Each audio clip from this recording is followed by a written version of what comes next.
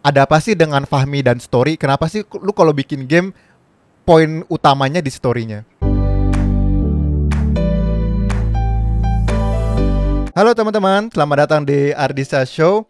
Hari ini kita bakal ngebedah game. Kalau teman-teman yang kemarin sempet ngikutin di channelku, aku sempat mainin gamenya When the Past Was Around, kemudian ngebedah gamenya bersama kreatornya Mbak Rena. Hari ini aku bakal ngebedah game judulnya What Comes After yang dibikin sama Fahmi, dan kita akan ngebedah game itu bersama kreatornya langsung yang sudah bersama kita malam ini. Aku sapa lagi Fahmi. Halo Fahmi. Halo. Iya. Selamat malam semuanya. Thank you Fahmi sudah main-main kesini buat bercerita tentang pengalaman bikin game barunya What Comes After. Kita akan ngebedah mulai dari sisi generalnya, latar belakangnya, kenapa lo bikin game ini. Kemudian nanti kita akan masuk ke story-nya, di balik story-nya seperti apa, desainnya seperti apa, artnya, bahkan mungkin sedikit ngebahas teknikalnya, yang misalnya kayak bikinnya pakai apa. Dan nanti kita bakal ngebedah-bedah. Dan ini mungkin sedikit info aja buat teman-teman, namanya juga bedah game. Jadi kalau misalkan teman-teman tidak mau terpapar dengan spoiler, jadi bisa main dulu gamenya, abis nanti balik lagi nonton video ini. Oke, langsung aja nih, Mi. Pertanyaan pertama nih buat game perdana lu ya? Enggak, game kedua ya. Game perdana lu kan Coffee Talk ya, waktu masih di Toge. Sekarang lu bikin udah keluar dari Toge dan lu bikin game sendiri. Mungkin pertanyaan pertama adalah apa yang menjadi motivasi lu untuk ngebikin WCA ini? Oke, jadi kalau mau lebih spesifik game komersil yang gua direct kedua kali ya. Oke. Karena sebelumnya ada banyak, tapi ya either gua jadi programmer, game designer, atau sekedar bantu support marketing dan PR. Kalau buat ini tuh sebenarnya alasan kata WCA dibikin awalnya tuh untuk ngebantu gua nggarap game lain. Jadi sedikit background story aja, gue lagi garap sebuah project yang lebih gede. Kalau lo pernah ngecek berapa bulan lalu, jadi gue pernah share di Twitter, judulnya After Love EP. Ya, itu gamenya gue garap dengan harapan gue garap dari tabungan sendiri, bikin prototype, mau buat pitch ke publisher. Tapi satu hal yang gue sadari adalah selama ini gue selalu join tim yang udah matang. Jadi gue kayak misalnya pas gue join Toge, itu orang-orangnya udah bukan sekedar tahu bikin game gimana, tapi memang udah jago buat bikin game. Company-nya udah settled, dari segi legal udah aman, dari segi teknis udah aman, semuanya udah oke lah. Sedangkan ini gue start dari nol, cuma bertiga doang, pakai modal sendiri. Jadi tentu saja banyak kesandungnya lah ya. I mean like even dengan pengalaman 9 tahun di industri sebagai karyawan, begitu mencoba bikin sendiri itu semua langsung berbeda gitu loh, kayak wow. This thing is hard. Jadi akhirnya gue gitu yang pernah garap itu prototype tuh stuck baik dari segi kreatif maupun dari segi budget. Jadi kehabisan dana, akhirnya proyeknya terpaksa harus di freeze dulu. Kita bekuin dulu proyeknya, dan gue memutuskan buat garap si What Comes After ini dengan idenya adalah ini harus pendek. Tadinya rencana awalnya bahkan 15 menit $3, tapi kayak ternyata pas digarap bisa jadi 1 jam gameplaynya, jadi harga bisa dinaikin. Dan ini pakai engine yang basic arsitekturnya sama kayak yang Afterlife tadi. Dengan harapan nanti pas mulai garap WCA kita udah pakai yang udah dibikin buat Afterlife, dan begitu WCA selesai bisa di-reuse buat lanjutin Afterlife. Ya, dan buat belajar bikin game dari nol, karena waktu pas Afterlife awal gue timnya cuma 3 orang, dan gue sadar kayak banyak yang kurang. Makanya di WCA gue tahu kalau gue butuh technical artist buat bantu masukin aset, buat bimbing, karena Afterlife juga artisnya kan ilustrator bukan game artist ya. Jadi juga harus dipandu gimana buat bikin aset game, yang mana gue sendiri juga buta soal begituan. Masalah masukin aset ke dalam game dan lain-lain tuh gue belajar kalau gue kurang itu di WCA. Mana akhirnya setelah WCA gue memutuskan buat Afterlife nambah tim, dan terakhir harapannya dari WCA ini duit yang dapat dari bikin game-nya bisa dijadiin buat bikin prototype si Afterlife lagi. Hmm. Gitu. Nah, ini yang menarik nih ya. Ini lu kan kolaborasi ya. Kalau di depan pas play screen itu ada brand lu, Fahmitsu dan RGB, Rolling Glory. Ya. Rolling Glory ya, Rolling Glory yang biasa bikin game, yang kemarin bikin Rage in Peace, ya kan? Yap. Oke. Ah. Nah, boleh diceritain nggak latar belakang kenapa lu collab sama mereka? Oke, jadi kan karena memang waktu itu stagnannya si Afterlife adalah artisnya belum biasa bikin game aset dan gue nggak tahu cara bimbingnya, makanya buat eksperimen WCA ini gue butuh yang udah pengalaman bikin game aset. Dan karena gue kehabisan duit, gue nyarinya yang kolaborasi. Yang mana gue tahu RGB juga garap banyak project dan mereka lagi pingin bikin game juga setelah RIP ini, setelah Rest in Peace, yang mana pinginnya juga kebetulan visinya banyak yang sama-sama butuh portofolio game, sama-sama maunya garap game yang singkat, jangan sampai project yang tahunan. Dan memang WCA itu 3,5 bulan doang kan digarapnya. Jadi dari segi visi misi sama, akhirnya RGB setuju buat kerjasama. Jadi dari RGB ada Inya yang gambarin aset-asetnya. Dan ada Damas ini yang sangat mind blowing karena gue tadinya tidak berpikir gue butuh seorang co-director / producer. Itu produser tuh sering sekali dilupakan kebetulan. Tapi kehadiran Damas yang tidak gue ekspektasikan ini membantu sekali karena dia bantu manage timeline dan dia bantu manage gue yang biasa directing lewat spreadsheet, ini sama dia dibantu directing lewat Unity. Dia masukin asetnya, apa scene-nya, hal-hal sesimpel kayak orang nggak sadar kalau di dalam game lu ada idle 2 detik nggak bisa ngapa-ngapain tuh bisa penting buat pacing dan cerita, itu dibantu banget sama Damas. Jadi kayak hal-hal ini dari RGB kebantu, dan plus saat itu waktu mulai WCA gue nggak punya legal entity, gue nggak punya PP. Dan gue pakai PP dari si RGB, makanya tertulisnya publisher Rolling Glory. Oke. Biar cepet juga ya prosesnya kan, bisa langsung go to the Steam juga. Karena gue bikin PT-nya pas akhir project WCA untuk urusan yang lain, jadi kayak dan kalau nggak salah kalau misalnya lu pakai individu pajaknya lebih besar ya. Oh ya? Katanya sih kalau nggak salah. Ya, gue belum pernah main di Steam sih. Tapi ya berarti dengan bantuan RGB juga lu bisa lebih mudah, lebih bisa fokus ke gamenya dan gak mikirin pernak-pernik administrasinya kan. Yes, bahkan gue bisa belajar dari mereka gimana ngurusin legal dan taxation-nya itu loh. Ya. Pajak itu sangat ribet banget. Oke. Cuma dikorupsiin lagi. Oke, tapi kita nggak akan ngebahas tentang pajak dan administrasinya. Kita bakal ngebedah, membahas lebih dalam lagi tentang gamenya. Oke, sekarang kita akan mulai masuk nih. Kita mulai ngebahas ke gamenya ini sendiri.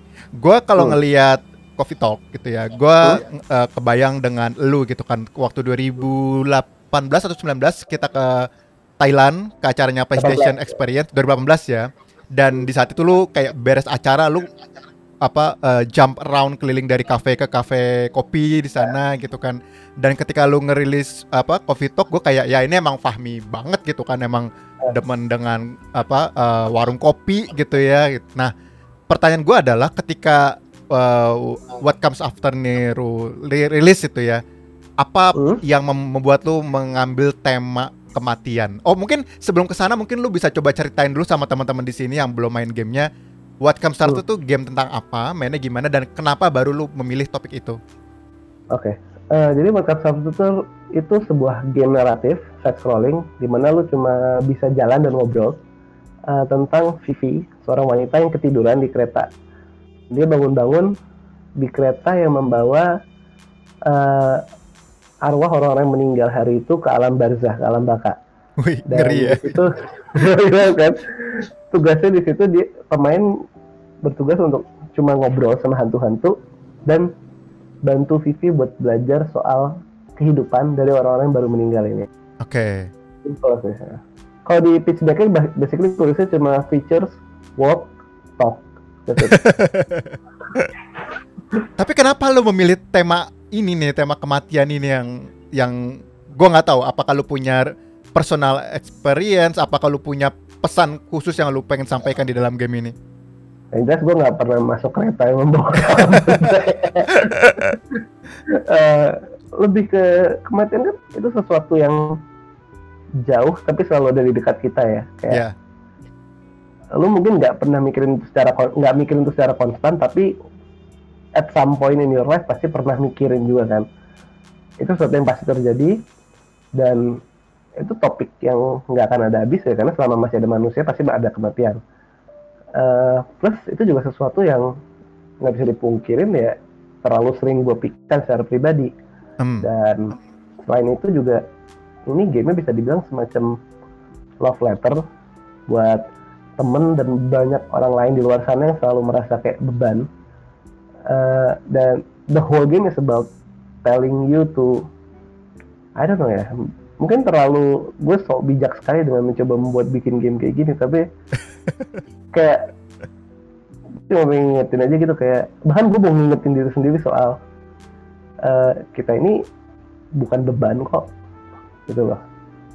Like gue mau bilang be happy, it's not about be happy sih, it's about like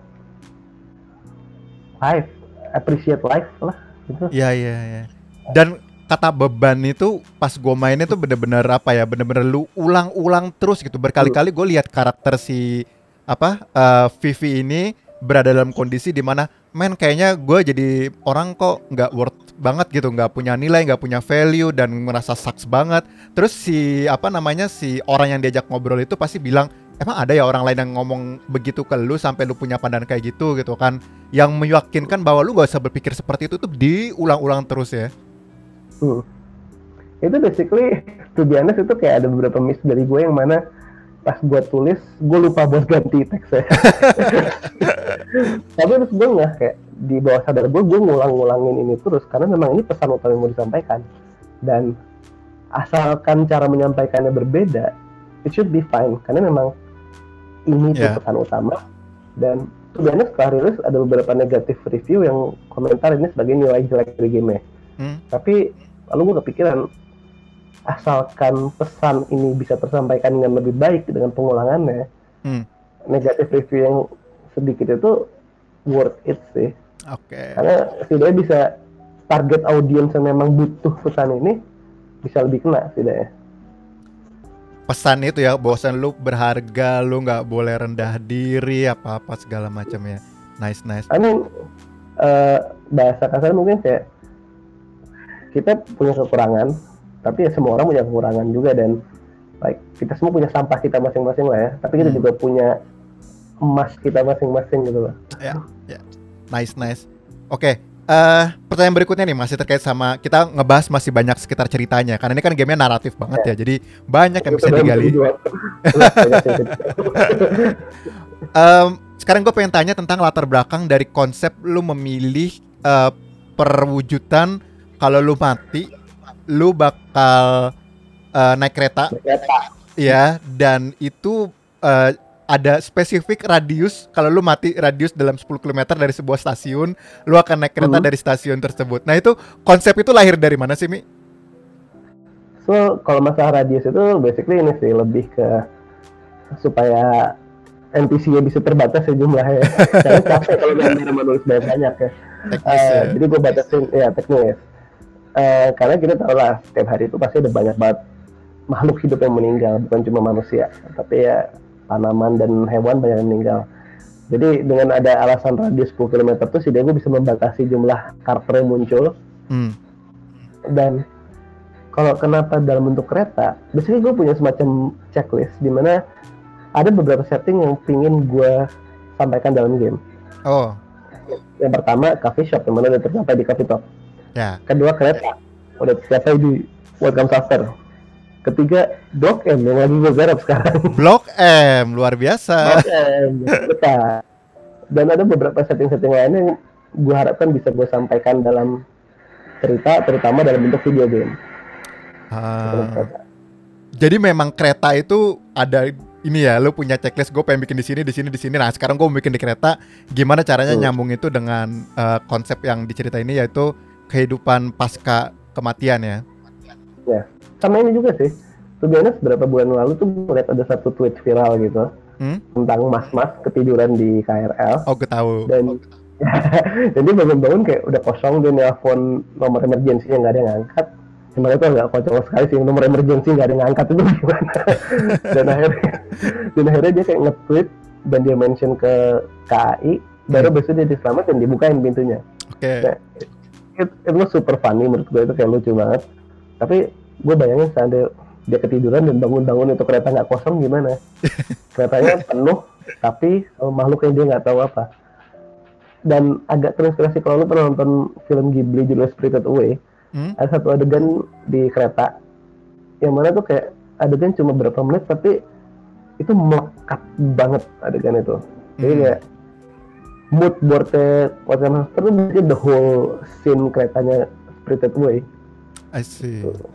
Ini kan game sangat heavy to narrated banget ya, cuma jalan dan ngobrol gitu kan. Dan kalau gue perhatikan kayak game lu yang sebelumnya, yang lu sebagai bapak dari game itu, si Coffee Talk juga sama. Itu game yang sangat heavy di story-nya kan. Itu benar-benar kalau orang lihat reviewnya, wah ini story-nya bagus banget, ini calming banget. Ini juga sama, ini unsur utamanya di story-nya. Ada apa sih dengan Fahmi dan story? Kenapa sih lu kalau bikin game poin utamanya di story-nya? Satu sih paling jelas karena gue bisanya itu ya. Gue bego banget urusan game design yang mainan gameplay dan lain-lain itu gue sangat tidak mahir. Jadi gue merasa yang bisa gue jual adalah nyampein emosi cerita. Dan kedua, mungkin kayak gue mikirnya kayak kalau lu lihat di akun Steam gue, game yang paling lama gue mainin tuh Hades sama Nuclear Throne. Nuclear Throne. Ya. Kalau Hades oke lah, Hades mungkin masih seimbang antara gameplay dan cerita kan. Tapi kalau Nuclear Throne pure gameplay dan gue sangat suka sekali game itu. Sampai 200 jam habis gue mainin game itu, 200 jam lebih. Tapi walaupun gue ngabisin 200 jam dengan Nuclear Throne, gue masih lebih melekat di pikiran dan hati gue itu 10 jam yang gue habisin buat main Life is Strange. Lebih melekat di pikiran gue itu 20 jam yang gue habisin buat main Suikoden. Jadi kayak oke, mungkin durasinya lebih pendek, hal yang bisa dilakukan nggak lebih banyak, tapi sampai sekarang masih melekat di diri gue. Itu impact yang dimiliki sama, gue nggak bilang story sih, tapi emotional connection. Karena emotional connection bisa dibangun di gameplay, bisa dibangun dari audio, art, story. Cuma kebetulan ya karena gue bisanya nulis ya wes lah.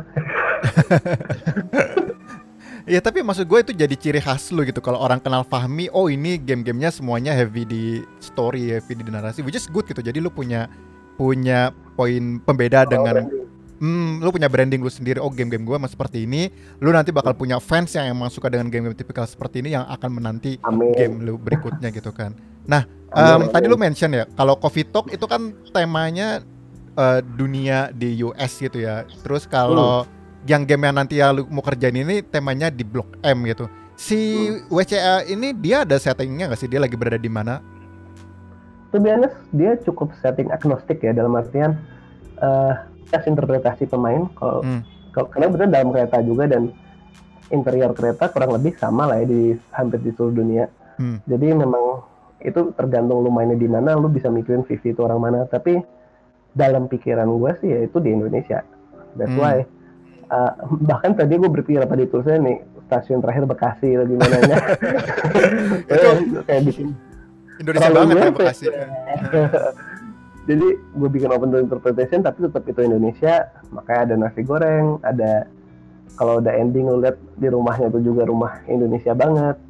Jadi in a way still Indonesia, tapi dimanapun lu bermain lu gak akan merasa ini sebuah tempat yang alien gitu loh. Nah, gue pengen ngebahas tadi, lu kan sempat mention nasi goreng ya. Jadi ini agak spoiler ya teman-teman, ini warning dulu aja. Di beberapa bagian dalam game ada di mana lu masuk ke dining room di kereta. Kan ini kan settingnya kereta ya. Di kereta itu, jadi flow-nya adalah kalau lu mati, lu bakal masuk ke stasiun terdekat, stasiun terdekat buat lu ke alam barzah tadi itu. Dan di kereta itu sambil nunggu, lu bisa ke dining room dan bakal disajiin makanan favorit lu selama lu hidup. Dan ini tadi ada dua lu disajikan di satu green tea latte, yang satu lagi adalah nasi goreng. Nah, kenapa lu memilih dua itu? Apakah lu pengen memperkenalkan budaya Indonesia atau apa? Atau lu gimana sih sebenarnya pemilihan dua menu itu? Dibilang memperkenalkan budaya Indonesia sebenarnya enggak. Iya dan tidak. Karena sebenarnya ini bukan game pertama yang mention nasi goreng. Gue ingat banget berapa tahun lalu gue main salah satu game favorit gue juga Virtual Last Reward, True Escape. Itu dia mention kayak ada satu dialog scene yang bahas soal nasi goreng gitu. Jadi gue kayak wow, di sini unik juga. Dan kedua, kalau buat nasi goreng itu karena memang itu personal experience. Apa yang dialamin Vivi kurang lebih yang pernah gue alamin, yaitu kayak gue udah ngerasain banyak banget nasi goreng yang gue suka, tapi somehow yang paling gue ingat adalah yang gue makan hari Minggu pagi berapa tahun yang lalu, 40 tahun yang lalu bahkan. Dan untuk green tea latte itu mungkin lebih ke Easter egg kali ya, karena satu itu minuman favorit gue, dua kalau kalian tahu Coffee Talk, sebelum ada Coffee Talk itu ada sebuah project game jam judulnya Project Green Tea Latte. So jadi lebih ke Easter egg buat itulah.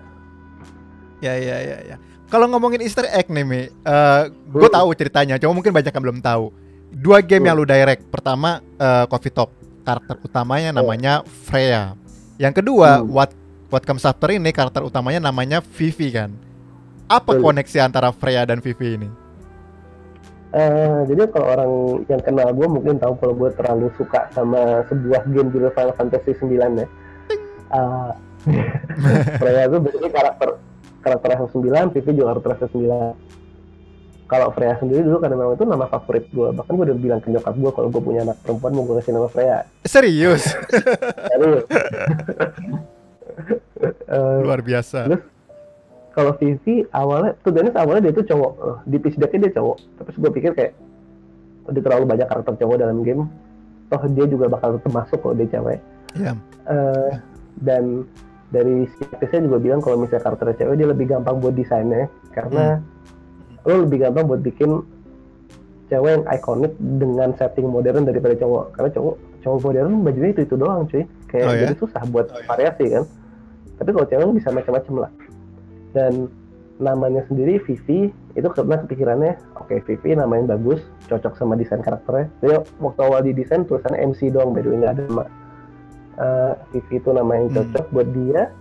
Dan Vivi itu dalam bahasa Latin artinya kehidupan, yang mana agak kontradiktif sama dia yang karakter yang mencari kematian gitu. Ironi. Menarik. Ya emang ngasih nama karakter utama itu pasti butuh pertimbangan yang banyak banget dan gak gampang ya bikin menentukan nih karakter utama namanya ini ya. Bahkan bukan cuma karakter utama doang sih, tapi kayak kalau kita tanya ke orang tua kita, atau tanya ke yang udah punya anak ya, lo pasti punya alasan kenapa ngasih nama anak lo sesuatu. Nama punya makna, dan harusnya sih kalau di fiction itu lebih diperhatikan sih. Either itu tujuannya buat Easter egg, kayak kalau di Coffee Talk ada yang namanya Gala, yaitu serigala basically, atau ada Hyde yang basically inspirasinya dari vokalis Lakensial. Karena nama itu mau itu entah unsur komedi atau unsur filosofis, itu harus punya makna lah. Dan yang menarik kalau menurut gue dari game ini adalah yang meninggal itu nggak cuma yang ada di kereta itu nggak cuma manusia, ya nggak? Ada binatangnya juga, ada tumbuh-tumbuhannya juga, dan berarti itu mereka yang meninggal dalam radius itu ya, dalam radius 10 km itu ya, gitu kan. Nah, gue punya pertanyaan menarik nih, Mi. Ketika lu proses membuat cerita, ini kan kita ngobrol ya sambil jalan, kita ngobrol sama orang, mencari tahu cerita di baliknya gitu ya. Proses kreatif lu membuat cerita dari tiap-tiap orang itu yang lu lakukan seperti apa sih? Apakah lu relate ini satu orang dengan cerita dari teman gue yang gue masukkan ke sini? Kalau begitu caranya, pertanyaan gue ketika lu memasukkan ke binatang dan tumbuhan itu gimana caranya lu ngebangun story-nya? To be honest, kalau buat yang masukin inspirasi itu lebih cocok ke Coffee Talk, di mana Coffee Talk itu tiap art itu ada beberapa dari pengalaman pribadi ataupun dari teman. Nah, sedangkan kalau buat di WCA, tuh karena memang ini a love letter buat orang-orang yang butuh pesan itu. Sebenarnya kan ada 2 penulisnya ya, satu gua, satu lagi Sasha yang sekarang jadi narrative designer di Toge. Dan dia sebelumnya garap Forge of Blood dari Critical Forge. Jadi untuk cerita yang utama gue yang tulis. Cerita utama tuh basically karakter-karakter yang bisa bantu lu buat nyampe ke ending. Karena memang itu cerita dari mereka adalah pesan yang ingin disampaikan buat Vivi. Tuh mereka mereka ada tuh buat Vivi. Kalau buat NPC-NPC-nya yang manusia itu semua digarap sama Sasha. Jadi dia nulis dialog-dialog NPC yang 20 hantu dan 20 manusia yang hidup itu dia semua yang nulis. Oke. Jadi tuh dia nggak tahu apa thought prosesnya doi. Tapi ya memang tujuan mereka tuh untuk menambah layer cerita aja sih. Sedangkan buat hewan sama tumbuhan, buat hewan itu gua kayak refer banyak ke berbagai meme dan cerita-cerita yang ada di internet. Karena semua orang suka anjing dan kucing kan, atau salah satu atau dua-duanya. Dan bagaimana mereka berkomunikasi itu menurut gue sangat menarik buat dieksplor. Terus gue juga piara beberapa kucing, jadi kayak bayanginnya gimana sih kalau mereka bisa ngomong gitu. Dan untuk tanaman sebenarnya gue paling random sekali. Gue cuma suka tidur dan fotosintesis kayak oke, baiklah. Itu paling random untuk tanaman. Iya. Tapi berarti nih kalau kita ngomong cerita di dalam stasiunnya itu, si stasiun yang dalam radius 10 km bisa ada gajah, ada jerapah, ada monyet. Itu berarti dia dekat kebun binatang nih ceritanya. Oh iya, actually pas lu ngobrol sama jerapah dia sebutin kalau gue bukan hewan liar, gue dari kebun binatang. Oke. Nah, dan kalau yang tanaman-tanaman ada hewan eksotis diceritain, oh iya gue koleksi pribadi punya orang kaya gitu. Ya. Yang mana rumah orang kaya dekat sama stasiun, gue rasa masih masuk lah ya. Tapi ini kalau misalnya nih ada orang di dunia WCA nih yang meninggal, terus di sekitar dalam jarak 10 km dia nggak ada stasiun, gimana tuh? Manggil Gojek? Actually salah satu NPC yang ditulis saya cukup menambal pertanyaan lo ini. Oh ya? Ya di situ ada satu NPC yang dia bertanya kenapa kok kereta? Karena kereta tuh terlalu modern. Apakah kalau misalnya lo mati tahun 1500 nggak ada kereta juga? Enggak kan? Jadi ini lebih ke menyesuaikan sama era dan tempat. Jadi bisa jadi kalau misalnya lu matinya di Bali ya, mana nggak ada kereta kan di Bali. Bisa jadi lu tiba-tiba jadinya naik perahu atau naik delman atau naik apa yang buat metode transportasi lu yang jelas menyesuaikan sama culture dan era. Ya. Jadi bisa jadi kalau dia lagi berada di tempat yang nggak ada stasiunnya, ada alat transportasi lain, tapi intinya cara lu menuju ketika mati adalah menggunakan alat transportasi itu ya. Nah, satu hal yang perlu di point out juga, itu teori gue, mungkin gue yang ceritanya. Tapi ada beberapa trik yang digunakan sama narrative designer untuk bikin hal yang terlalu open to interpretation dengan tujuan biarkan pemain dan komunitasnya berdiskusi sendiri. Ya. Jadi sebenarnya ada beberapa teori ya, bisa beda-beda, dan kalau di dalam gamenya lu cuma ngasih tahu ini perwujudan modernnya. Ada lagi wujud-wujud lainnya yang bisa jadi yang berbeda. Nah, betul sekali. Si Vivi ini kan jadi ceritanya dia masih hidup kan? Masih hidup di kereta, ketiduran. Pas bangun-bangun dia bisa masuk ke dalam kereta yang harusnya dia nggak semestinya ada di situ kan? Yang dia bilang karena kalau di dalam gamenya, sekali lagi mohon maaf ya, ini spoiler semua isinya. Jadi dalam gamenya adalah karena kamu sudah terkoneksi dengan kematian gitu ya. Yes. Berarti dia pernah hampir mati atau apa gitu? Ini trigger warning. Lu mainnya baru kan ya? Baru. Ya, berarti pas lu main udah ada update trigger warningnya kan? Dari mulai ada trigger warning. Oh iya. Yang pemberitahuan kalau misalkan ininya. Ya, temanya. Karena memang terutama Vivi itu seorang suicidal. Oke. Dia punya banyak sekali pikiran untuk mengakhiri hidupnya. Dan yang dimaksud dengan hubungan sama kematian itu adalah di situ, dimana the thought itu pikiran itu selalu ada di dalam kepala dia gitu loh. Oke. Iya sih, gue juga menangkap kesan itu sih dari beberapa kali dia disemangatin sama orang-orang yang untuk hidup. Itu bisa banget menjadi menjadi medium untuk mengencourage orang-orang juga ya untuk lebih mengapresiasi hidupnya. Itu agak bahaya sih karena mungkin buat beberapa orang terkesannya kayak it's not that simple gitu loh. Kayak masalah ini tidak bisa diselesaikan dengan sekadar kata-kata indah. Yeah.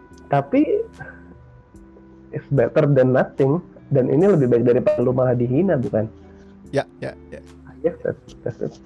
Dan yang menarik Mi ya, ini gue baru tahu ketika tadi sebelum ini kan kita udah ngobrol-ngobrol dulu ya, bahwasannya ternyata ini ada alternate endingnya ya, ada bad endingnya ya. Betul sekali. Itu gue bener-bener, gue pikir nih linear loh Mi. Padahal udah ada pilihannya loh.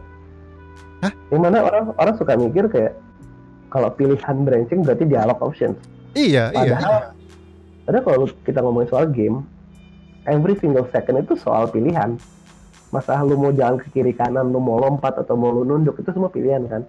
Cuma bedanya lu nggak suruh milih yes or no. Kalau di Coffee Talk diwakilinya dengan pilih minuman. Iya, minumannya. Dan itu karena memang diceritain disesuaikan, lu sebagai barista nggak bisa seenaknya ngasih tahu orang apa-apa. Lu mempengaruhi mereka dengan minuman. Di sini pilihannya simply dari awal lu dikasih pilihan. Lu ngobrol sama mereka apa lu nunggu aja di gerbong lu. Semuanya bebas, semuanya mau, kalau dia memang mau nunggu di gerbong ya silahkan dapat ending, kalau dia mau ngobrol ya wes jadilah gamenya. Itu gue bener-bener literally gak nyangka loh ada percabangan seperti itu.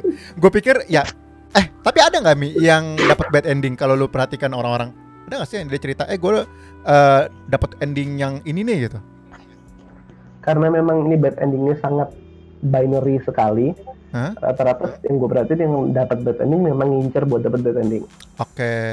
Jadi bukan yang dia nggak sengaja dapat ending ini, karena memang ya gamenya benar-benar 1 atau 0. Oke. Ya ini gue abis ini kayak gue mau coba lagi terus cobain bad endingnya biar tahu endingnya kayak apa yang badnya. Aduh, kecewa.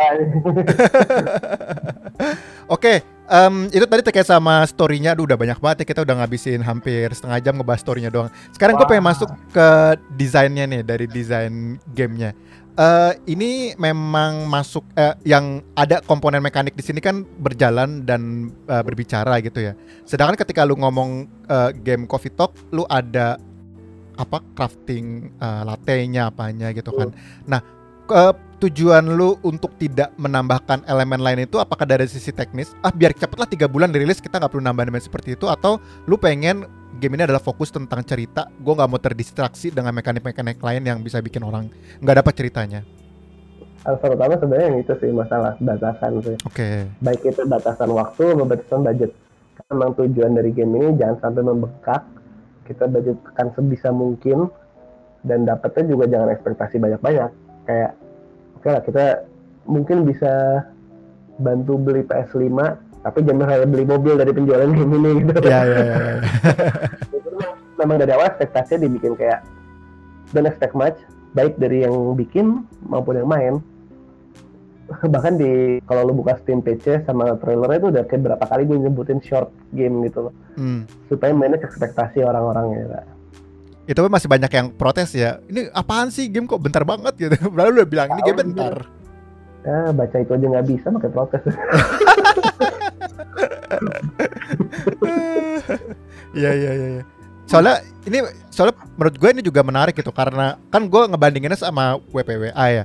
WPWA itu kan cerita puzzle, udah gitu ceritanya nggak pakai dialog, udah gitu kayak Inception kan, timelinenya maju mundur. Nah, gue ngerasa puzzle-nya itu membuat gue kehilangan kadang kelepas dari ceritanya tadi udah sampai mana ya gitu kan.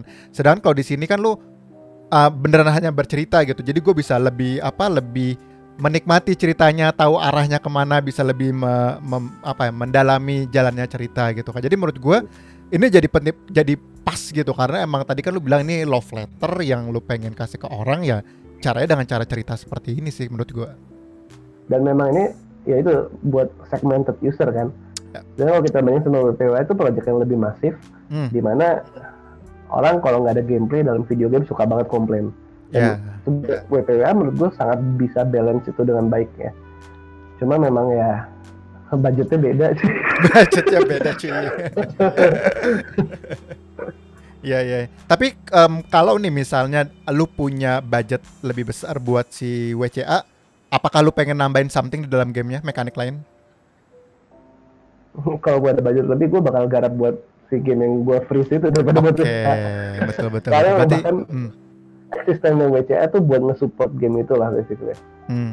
Ini mungkin pelajaran yang berguna banget ya buat teman-teman semua di sana yang lagi pengen bikin game.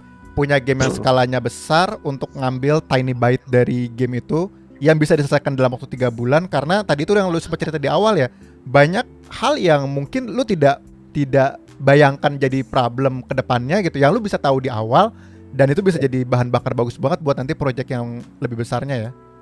Ya ini sesuatu yang gue pelajarin dari waktu gue di Tech Indonesia ya, bahas startup. Karena bahkan ini bisa berlaku buat apapun, itu fail fast, learn faster. Kayak lu kalau misalnya emang baru mulai, jangan langsung bikin Final Fantasy settingnya di Jakarta. Lu bikin yang match 3 puzzle dulu, lu bikin yang kecil-kecil dulu yang lu terasa lu bisa sanggup garap, baru lu mulai skalanya lu gedein buat yang nextnya dari apa yang udah lu pelajarin gitu.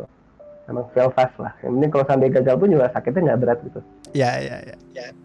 Dan apa ya, kayak tidak ada yang bisa menggantikan experience lu merilis game gitu ya. Jadi ketika game dirilis, mendapatkan feedback dari user segala macam, itu lu kalau kelamaan di development lu nggak bisa belajar dari proses yang di belakang itu kan. Exactly ya, apalagi yang tujuan gamenya buat belajar kan. Iya. Oke. Terus gue mau masuk dari sisi artnya ya, yang gambar tadi dari RGB ya. Nah itu proses lu mendirect, memilih jenis art seperti itu untuk genre ini kan sebenarnya agak nggak horor juga ya, bukan yang hantu doang sih. Hantu ya gitu. Apa sih arahannya? Kenapa? Malah ini bisa bilang game sangat heartwarming ya untuk tema hantu ya. Betul. Arahannya sebenarnya kayak memang tujuannya bikin game yang wholesome kan. Karena bahkan juga wholesome games itu sesuatu yang lagi dicari orang-orang. Kita hidup di dunia yang lagi gelap banget, ya kasihlah sedikit harapan buat manusia yang main gamenya. Dan buat art directionnya tuh biasanya gue ngasih kebebasan, karena gue cuma ngasih mood board. Basically tadi gue bilang mood boardnya itu Spirited Away, adegan di kereta. Gue cuma ngasih itu doang, dan udah ininya gambar. Dan dari sketch pertama gue udah kayak ini beda dari yang gue bayangin, tapi ini jauh lebih bagus daripada yang gue bayangin. Let's go with it. dia lebih tahu hal ini daripada gue lah, jadi kayak semuanya gue percaya sama artis ya. I see. Berarti inspirasi lu tadi itu ya, si Ghibli itu ya, mood boardnya pengen seperti itu. Oke, nice. Kemudian kalau ini gamenya dikembanginnya pakai apa? Unity ya? Atau enggak, bikin engine sendiri? Oh, Unity. Jadi engine dasarnya Unity, terus buat dialog sistem sama naratifnya kita pakai namanya Yarn Spinner. Oh iya, pernah dengar tuh Yarn Spinner ya. Itu basically memudahkan dalam artian gue bisa, sebagai orang yang nggak ngerti teknis, gue bisa bantu masukin dialognya langsung daripada pakai spreadsheet langsung. Ini gue yang bisa bantu masukin juga, termasuk gue bisa bantu ngatur percabangannya juga gitu. I see. Walaupun untuk ini masih dibantu banyak sama Damas ya. Damas emang the best lah. Damas the best. Di musiknya gue perhatikan kalau kayaknya pas lagi game utama ngobrol-ngobrol kayaknya nggak pakai musik ya, cuma ambience aja ya, ambience. Kemudian di beberapa dialog yang cukup penting lu masukin beberapa musik di situ, dan yang paling menarik adalah di ending ada musik yang ini lagu beneran gitu ya. Boleh nggak diceritain bagaimana lu mendirect untuk audionya di dalam game ini? Oke. Jadi buat audio digarap sama Mas Adit. Mas Adit ini sebelumnya dia memang udah experience banget urusan audio, apalagi dengan anak-anak band kawan-kawannya dia. Dan dia juga garap bukan musik sih, dia garap audio buat Dread Out 2 sama Family. Jadi dia udah ada pengalaman buat bikin game yang biasanya horor. Horor kan tuh, berdua tuh horor semua. Jadi kayak horor, gue mikirnya kayak oke, ini mungkin cocok juga buat game hantu, walaupun hantunya heartwarming. Aduh sorry, tiba-tiba gue salah urat. Waduh. Tiba-tiba gerak sedikit, tiba-tiba sakit kan. Jadi gue minta tolong dia, ngajakin dia minat. Awalnya gue pingin cuma ambience doang. Alasan utamanya karena budget.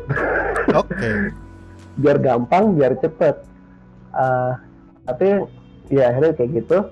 Dan inisiatif dari Mas Adit ini sendiri buat adegan spesial pas di pohon sama pas lagi makan ada musiknya. Ini sesuatu yang nggak gue request sama sekali, dan gue nggak kepikiran buat masukin. Gue kayak bener-bener gue kayak blank lah itu.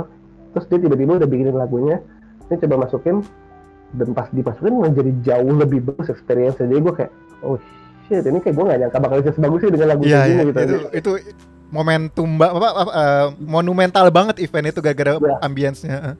Exactly, kan gue pas awal kayak damn, kenapa gak kepikiran ya, tapi ya untung gue ngajakinnya yang jago kan. Untung aja. Terus buat lagu yang terakhir tuh dari band Jakarta namanya Alpha Alpha. Jadi ini agak mirip sama Rest in Peace, di mana ada kolaborasi sama band-band indie lokal juga kan. Karena ada dua alasannya. Satu, gue merasa industri game ini masih sangat disconnected sama kreatif industri yang lainnya. Dan kita tuh industri yang paling multimedia gitu loh.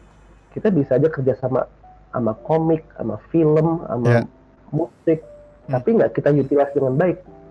Makanya komik itu actually si Kavito dari awal pas gue masih join itu udah sempat ngomongin soal bikin komik side story.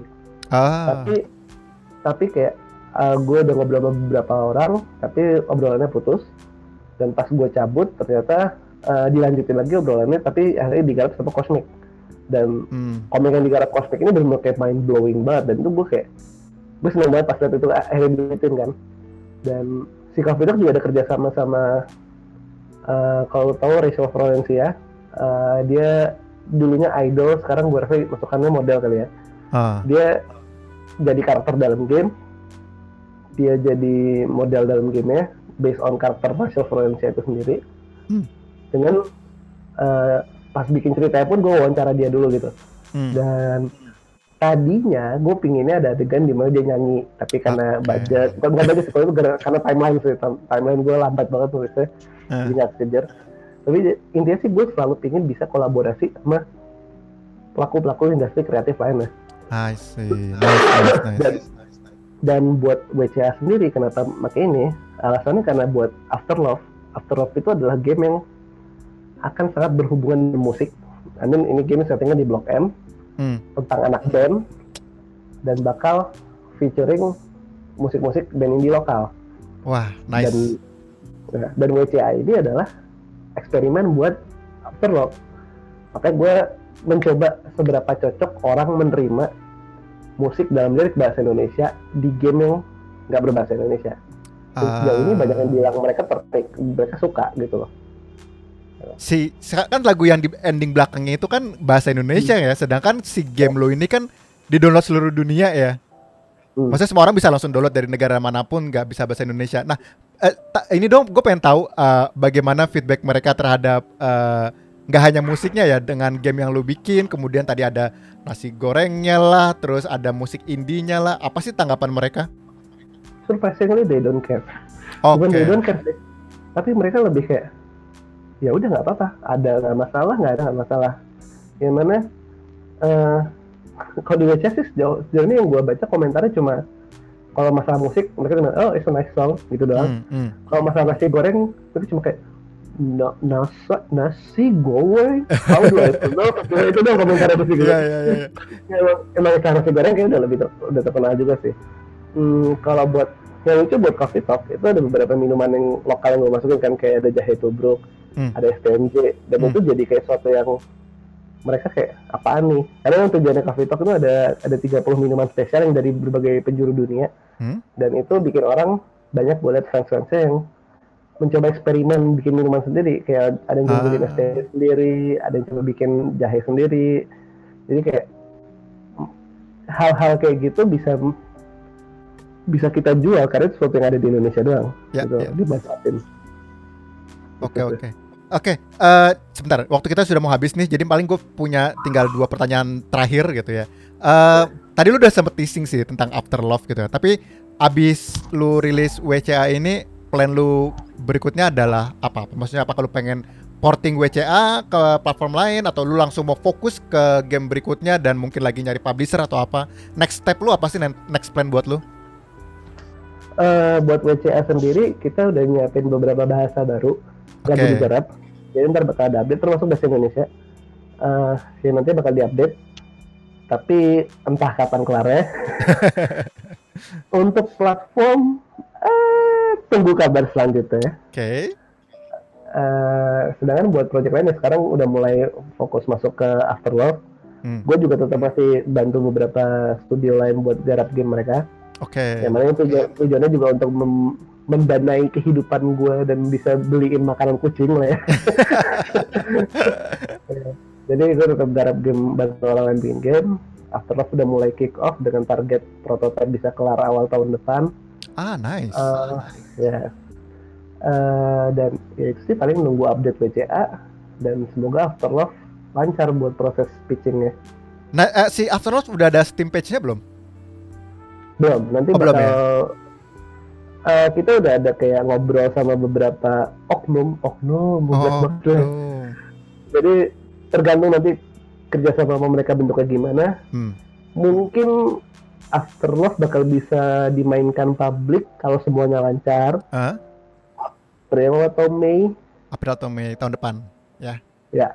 Itu lu belum cerita tadi. Itu baru cerita tentang setupnya Blok M. Lu boleh cerita nggak sebenarnya itu tentang apa? Atau apakah naratif game atau lu bikin MOBA? Siapa tahu. Gue nggak bisa cerita banyak. Sebenarnya gue pernah ceritain gue pernah tweet, tapi gue nggak akan ceritain ulang. Jadi kalau kalian pernah baca atau sekarang mencari tweetnya, silakan dicari. Silakan dicari. Tapi basically ini game naratif, scrolling, akan sangat rely ke suara dan temanya tentang cinta. Mantap.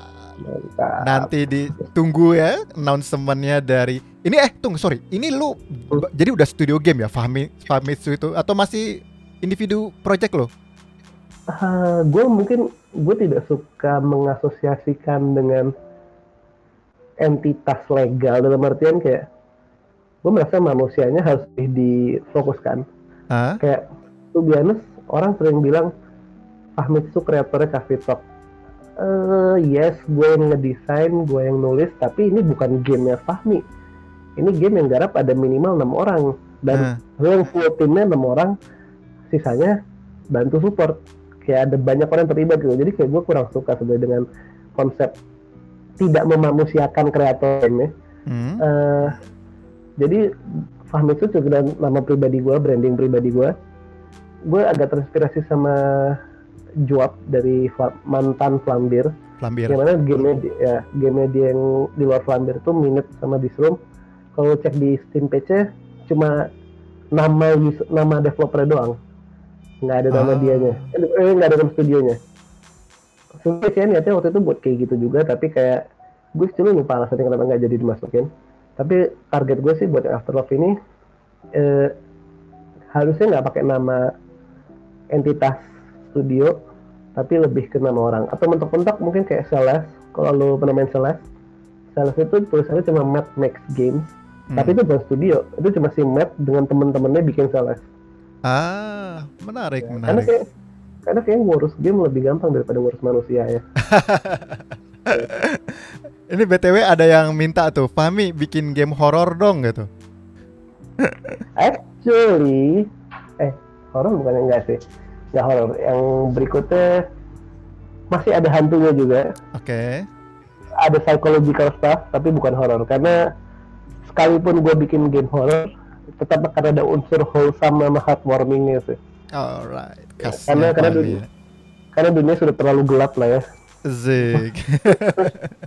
Terus ini buat penutup, kan lu bilang si WCA ini adalah project belajar ya. Lu memang mendesain game ini sebagai tools untuk lu trial, testing, banyak hal yang lu temukan gitu. Boleh lu sharing gak sih ke teman-teman dari pembelajaran game ini, apa sih yang bisa lu share pembelajaran berharga yang teman-teman lain nanti bisa coba ikuti? Oke. Satu, jelas fail fast. Coba bikin sesuatu dulu, ikut game jam untuk tahu apa yang kurang dari lu, apa yang kurang dari tim lu. Kalau gagal pun juga lu sakitnya gak akan berat-berat banget. Lu gak akan buang duit baik-baik banget. Dua, siap-siap dengan hal yang disebut pajak. Itu bener-bener kayak lu kayak ekspektasi, lu setiap bikin game lu harus tahu kan ekspektasi sales lu berapa. Itu ekspektasi lu tuh kemungkinan setengahnya lah, dalam artian lu mikir kalau misalnya lu laku 5.000 kopi, mungkin lu bakal dapet $5.000 kan dari game harga $1. No, no, no, bakal ada banyak gerbang di sana yang menanti. Itu bener kayak, itu sebenarnya gue dari dulu tahu pajak itu ada dan besar. Tapi begitu lu ngerasain sendiri, gue langsung kayak, serius tuh, dapetnya segini doang. Itu gue bahaya banget sih. Terus berikutnya juga, ini sih, make sure kayak, tadi ya, tim lu yang kurang apa, lu pelajarin. Dan ini sebenarnya satu yang gue pelajarin dari Toge dan Toge pelajari dari Kid Fox Games, yaitu kalau memang lu mau bikin sesuatu, make sure ada banyak hal yang bisa lu reuse lagi buat berikutnya. Oke. Jadi selain lu pembelajaran lu tuh gak cuma di kepala doang, tapi secara praktek juga lu bisa use tool yang sama, lu bisa use koneksi yang sama, kayak gitulah. Alright, itu tadi adalah 3 tips dari pembelajaran WCA yang lo dapetin buat teman-teman semua supaya bisa gunakan dan belajar. Oke, Fahmi, waktu kita udah habis. Gue senang banget bisa ngobrol-ngobrol sama lu di sini. Thank you banget ya sudah meluangkan waktunya dan udah sharing-sharing dan belajar bareng-bareng. Semoga ilmunya bisa dimanfaatkan sama semua yang ada di sini. Makasih juga buat teman-teman yang udah entah itu nonton atau dengerin ini di podcast ya. Semoga ilmunya bisa diserap juga dan pasti Fahmi bisa dihubungi dong di sosial media. Kamu aktif di mana sih, Mi? Biasanya Twitter sih. Twitter ya. Fahmitsu ya? Tapi ya Twitter, Facebook ada, tapi Facebook sekarang gue kayak nggak nge-proof orang yang gue nggak kenal. Ya, Facebook, Instagram, Twitter, semuanya Fahmitsu. Oke, thank you Fahmi. Semoga sukses buat WCA dan game berikutnya After Love. Buat teman-teman, sampai sini dulu ngobrol-ngobrol kita bedah game. Kalau misalkan ada request mau game apa yang mau dibedah berikutnya, bisa tinggalkan aja di komentar. Nanti kita akan bedah bareng-bareng. Thank you semuanya. Bye-bye. Thank you, Yami. Bye.